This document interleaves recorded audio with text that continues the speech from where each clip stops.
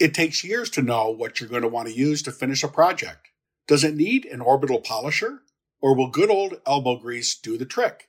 But now that you're an expert, you're going to want a provider that knows how to serve an expert. You're going to want Würth. And you're going to want to visit Würth.ca. That's WURTH.ca. Hi, everyone, and welcome to the July 22nd, 2022 episode of the Automotive News Canada podcast. I'm your host, Greg Layson, the digital and mobile editor at Automotive News Canada. My guest today owns more than 30 dealerships. About a dozen of them are in the United States. And nearly all of those, including one he broke ground on earlier this month, are luxury stores. So, we'll ask him why he's so attracted to the U.S. market, what makes it different from Canada, and what it takes to operate on both sides of the border. We'll also talk federal luxury tax since he owns so many luxury stores, and he'll be candid about his feelings on that tax. All that and more when I speak with the chairman and CEO of the Raffe Auto Group, Terry Raffe, on this episode of the Automotive News Canada podcast. Terry, thanks for joining me on the podcast this week.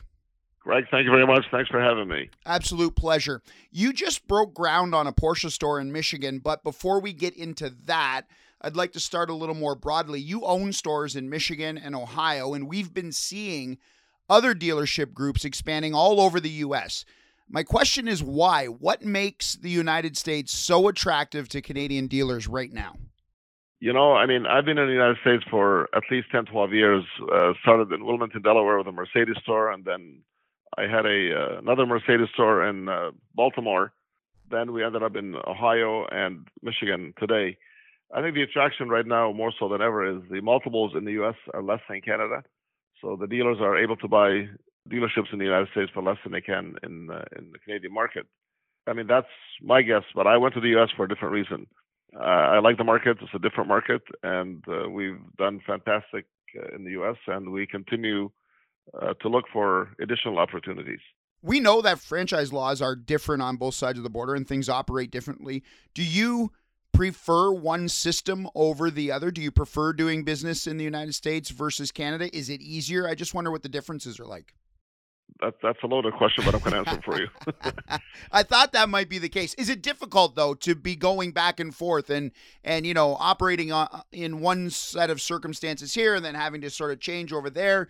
Do you have to set up an entirely independent U.S. staff? I just wonder what it's like for a dealer your size to be operating a large number of stores on both sides of the border. Is it a difficult task? Is it for everyone? No, you know what? Look, the car business is the car business, whether you're in the U.S. or whether you're in Canada. But back to your first question. You jumped one question, Greg, but I'll get back to you. I'll keep you on track. So the franchise laws are definitely more favorable in the U.S. than they are in Canada for the automotive dealers. In Canada, the manufacturers have more clout, and the agreements are a little bit loosey-goosey compared to what we have in the United States. I'm thinking that's probably one of the reasons why other dealers are starting to look over to the United States to purchase and expand their business. But the Canadian franchise laws definitely need to be revamped. They need to be looked at. And the dealer body has to be a little more aware of what is really happening out there. Some of the manufacturers are telling us that, no, we're not interested in the agency model, but it sure the hell doesn't look like it when we're trying to set up different business models and how you buy a vehicle. And, we'll do it online. The consumer can buy it online, and then they come to you for service. Well, if that's not the direction to an agency model, I'm not sure what that is. So hopefully they do not succeed, because I believe the consumer still wants to go to a dealership. They still want to interact. They can start the transaction online, but I think that people still want to feel, drive, and smell the interior of a vehicle before they make that decision. All the experts and analysts I talk to sort of repeat what you just said, is that there is still a large portion of the consumers that want to go to a dealership and that they still want to test drive things and they want to finish the deal in person. Do you ever see a time when the dealership or that part of the transaction is eliminated? Look, there's going to be a time. Listen, the business is evolving, the world is evolving, everything is evolving around us, as you can see, and the internet has taken full control of a lot of things. But this is a different type of purchase. This is the second most expensive thing that an individual will buy besides their home. So I'd imagine you still want to come see it, feel it, touch it, sit with it, talk to someone that understands the brand, a product genius that can help you make that decision. It's not you buy a computer online, you go click and decide what you want and have it shipped to your home. Part of it will be online. We are doing some business online where the transaction is started online, but they still come to the dealership and they want to go through the delivery process and make sure that they understand what they're buying. So I don't think it'll ever come to an end. It might be reduced, but it'll still be there. So let's talk about this new Porsche store in Metro Detroit. It's going to be built in Shelby Township. It's just north of Detroit. Why this area? Why Detroit? So we own a dealership right now on Gratiot Avenue in East Point called Motor City Porsche. It's been there for many years. And we wanted to relocate it close to the other campus that we have, which is Audi BMW in Rochester Hills. So this is very close to that area. And that's a growing area. And we felt that the brand would be positioned better in that location than where it's at today. This store, you call it state-of-the-art. Tell me a little bit more about it. What makes it state-of-the-art as you describe it? What is special about this store? It's not small, is it? No, listen, for a Porsche dealership, it's going to be a very large dealership. It's about 24,000 square foot facility on around 4 acres of land. State-of-the-art meaning, believe it or not, it is the second. There's another facility in the United States being constructed as we speak. It's called Gen 5, Generation 5, which is the latest design from Porsche North America. So this vehicle will have features inside of it that you will not see in any other dealership. For example, you walk in, you're not walking into a showroom where you greet a receptionist. You kind of walk around a road. Imagine you're on a racetrack, walking around, viewing the product, accessories, whatever you're going to see at that dealership. I don't want to give too much information out. I think it's going to be something that people want to visit just to look at it and experience what's in this dealership. Is there one thing that excites you most about this new store, about this transformation, and about the future of Porsche stores? Look, I think Porsche is one of the best franchises. I'm not the first one to say that. The product lineup that they have coming and some of the products that they have available excites me a lot. And that's why I'm making this huge investment in this brand. I mean, we've been a Porsche dealer for 4 years in Cleveland, North Olmsted, and I've enjoyed the brand. I enjoyed the interaction.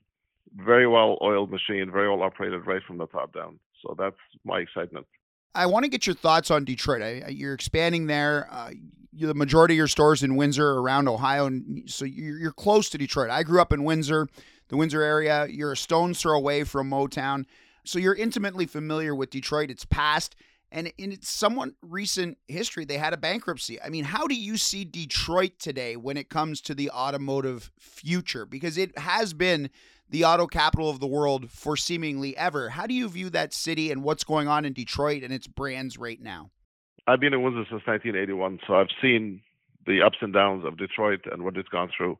I think Detroit has done a fantastic job of rebounding. Some of the investments in Detroit, I'm sure you've been downtown Detroit, you see what's happening, it's being transformed. I have a lot of confidence in Detroit and in the organization or the leadership of the city of Detroit. They're doing a great job with it, and I see a huge future. But let's touch base. So the Detroit is the name of the city, but there's a lot of the suburbs outside of Detroit that basically are a little bit isolated, I guess is the word, from what really happens in downtown Detroit. Birmingham, Rochester Hills, Farmington Hills, the Shelby Township. I mean, these are great neighborhoods or areas that most people would love to live in and do business in.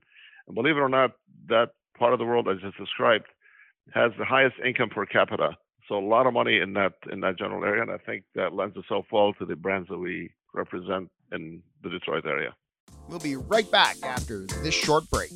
It takes years to know what you're going to want to use for certain projects. People used to tell you, you're going to want a foam gun, wash concentrate, and eco aluminum wheel cleaner. Or you're going to want a 1/2-inch impact gun, air hose, and an impact socket.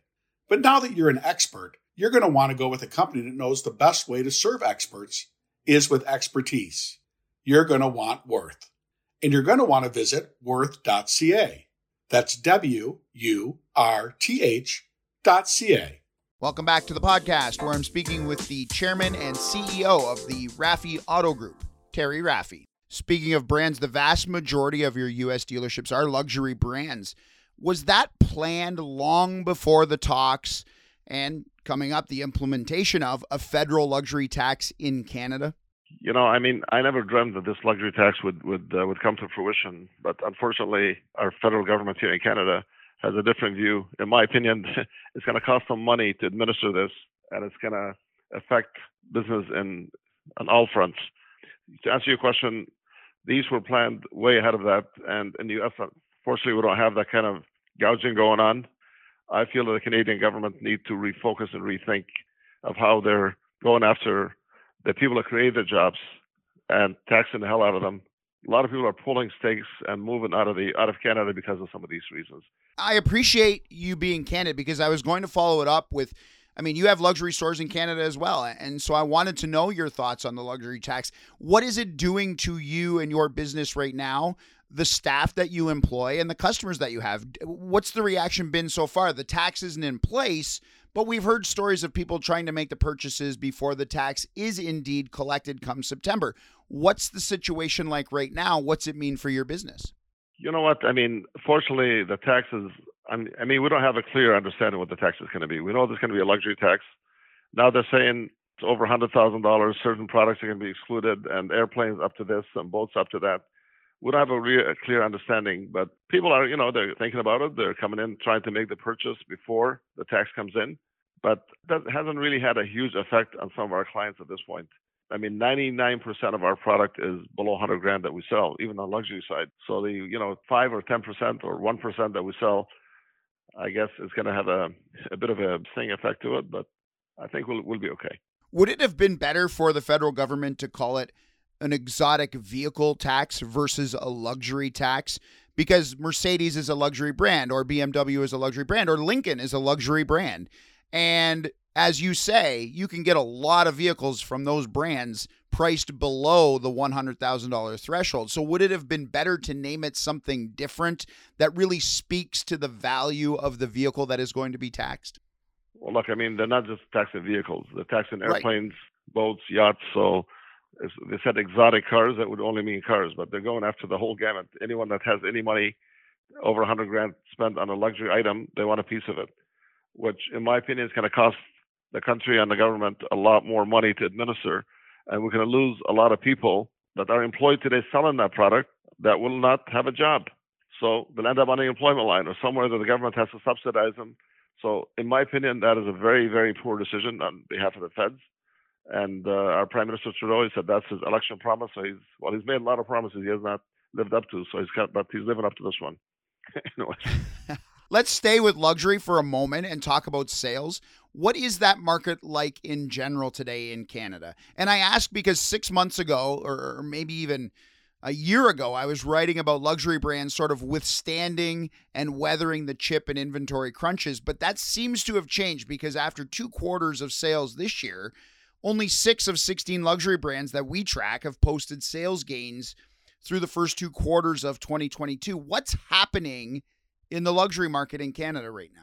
Well, as you know, we have stores in Toronto, London, Windsor, Ohio, Michigan, so we're all over, so I can give you a pretty good pulse on what's going on. Look, the luxury brands have held up very well. They're doing okay, but we still have major, major challenges. We have thousands of orders in the order bank that have not been filled, and I'm not sure how long the consumers kind of sit around and wait for these vehicles to come in. One of the manufacturers, I'm not going to name on this call, tells me, luxury brand, they have 5,000 units in the order bank coming in that don't have a name on them, which is telling me consumers are either backing off, canceling due to the interest hikes that we've had in Canada and the U.S., the cost of money, this luxury tax that's coming, and so on and so forth. But overall, we're still ahead, 25% ahead of last year. That's financially. The volume is pretty stable. As long as they can deal with this chip problem, we should be okay. Last question. I want to broaden out a little bit more and look at the entire industry, from mainstream brands to luxury to exotics. You deal in all of it. How do you see the rest of 2022 playing out for Canadian auto dealers? This is going to be the same as what happened in 2019 when COVID came about. I had a meeting with my staff and I said, look, the world is not ending, but we need to be very smart. We need to reduce expenses and manage our way through this. I think we're going to have a slowdown. It's going to be a challenge, but I think it's going to be rebounding in the first quarter of 2023. So short-lived pain, maybe a little bit. Short-lived pain is what we're going to experience here in the next 6 to 7 months as we go through the adjustment of the interest rate hikes and so on and so forth. And the manufacturers, I'm sure you know that, Greg, that they've put away hundreds of millions, if not billions of dollars in the last couple of years in money they did not spend on incentivizing the consumers to buy their cars or rate reductions or what have you. Guess what? They're going to take some of that money out of their coffers and start supporting the brands financially as well as marketing to get the consumers, allow the consumers the affordability to be able to afford some of these vehicles. And it doesn't matter what level you're on, they're going to have to come to the party. But again, one other thing that I'm going to point out is they've all learned from their previous mistakes. So the inventory levels that we carried in the past, according to every manufacturer, I've been to 25, 30 meetings in the last 3 months with different OEMs. They tell me they will never, ever have the type of inventory they had in the past that they had to carry. So one too few rather than one too many. Do you agree with or like that decision? I think that's a fantastic decision. That helps save us on carrying costs, the floor plan costs. We can maintain our margins without everybody cutting their throat to do a deal. And I think the consumer long-term likes that. I like the one-price model, to be honest with you. If I can go someplace and buy a vehicle for the same price that my neighbor bought it like that, rather than me overpaying by $5,000 and my neighbor said, oh, I bought the same one for $5,000 less, or vice versa. So I like that model. And that's where Porsche is really good at. We typically stick to MSRP. And the consumers understand it. They come in, they expect it, and off they go. And we're having that same experience now with all the other brands, by the way. Terry, I've always wanted to have you on the podcast, so I appreciate it. Thanks for your time this week. Greatly appreciated. I want to thank Terry for being my guest this week. If you'd like to be a guest on the show, have a suggestion, or simply want to comment, email me at glayson@autonews.com. And remember, you can listen to all our previous podcasts on Spotify, iTunes, Google Play, or on our website, automotivenews.ca. Just click the podcast tab at the top of the homepage. That does it for this episode of the Automotive News Canada podcast. We hope you'll join us next time. So long, everybody.